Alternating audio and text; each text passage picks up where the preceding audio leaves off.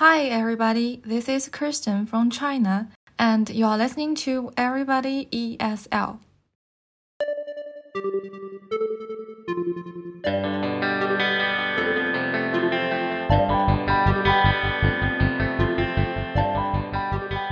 Welcome to episode 268 of Everybody ESL, the podcast for everybody who wants to improve their English, practice their English, or just learn more English.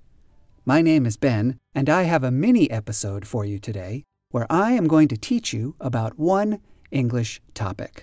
You can subscribe to the Everybody ESL podcast at Apple Podcasts, on the Stitcher app, and wherever you find your podcasts. If you like Everybody ESL, leave it a good review so other people can find out about it too. And if you have any questions, comments, or suggestions for me, please send an email to everybodyesl@gmail.com.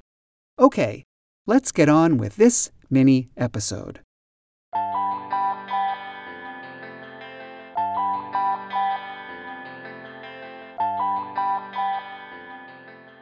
In this episode, I want to teach you something about how we use numbers. I'm thinking of the way that we say big numbers, numbers that are more than 1,000. There is a special thing that native English speakers often do when they are speaking about big numbers, numbers more than 1,000. It's not all numbers more than 1,000. It is numbers more than 1,000 that are made of a certain number of hundreds. I'm talking about numbers like 400, 500, 600, and so on, but numbers that are bigger than 1,000. In other words, a number like 1,100, or 2,400, or 8,600, numbers like that. When we say numbers like that, numbers that are made of a certain number of hundreds and are bigger than 1,000, we often talk about them as a certain number of hundreds. I think an example will make this a lot clearer than my explanation. Instead of saying 2,300, you will often hear native speakers say 2,300. In other words, we say the number in terms of how many hundreds it is.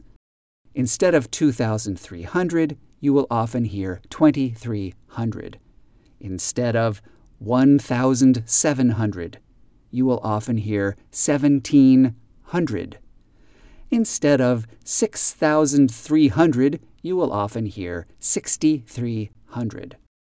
There are two important things to notice about this. The first one is that we always use the singular form of hundred. We don't say hundreds. We say 6,300, not 6,300s.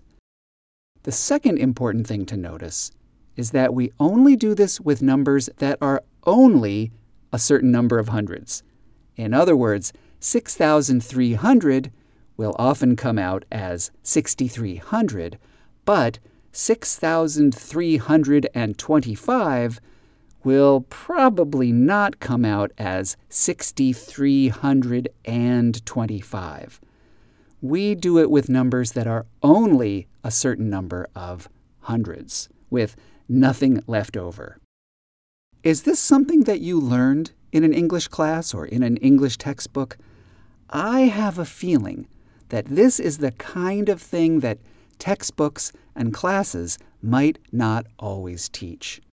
But if you say this kind of big number as a certain number of hundreds instead of a certain number of thousands and a certain number of hundreds, your English will sound much more natural.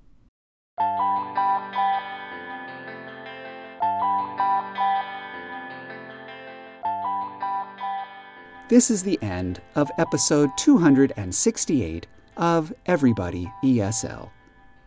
Remember, If you have questions about English, or if you have comments or suggestions for the podcast, or if you would like to record an introduction that I can play at the beginning of future episodes, the same way Kirsten recorded the introduction you heard at the beginning of this episode, send an email to everybodyesl@gmail.com.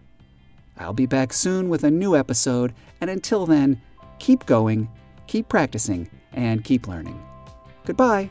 I'll see you soon.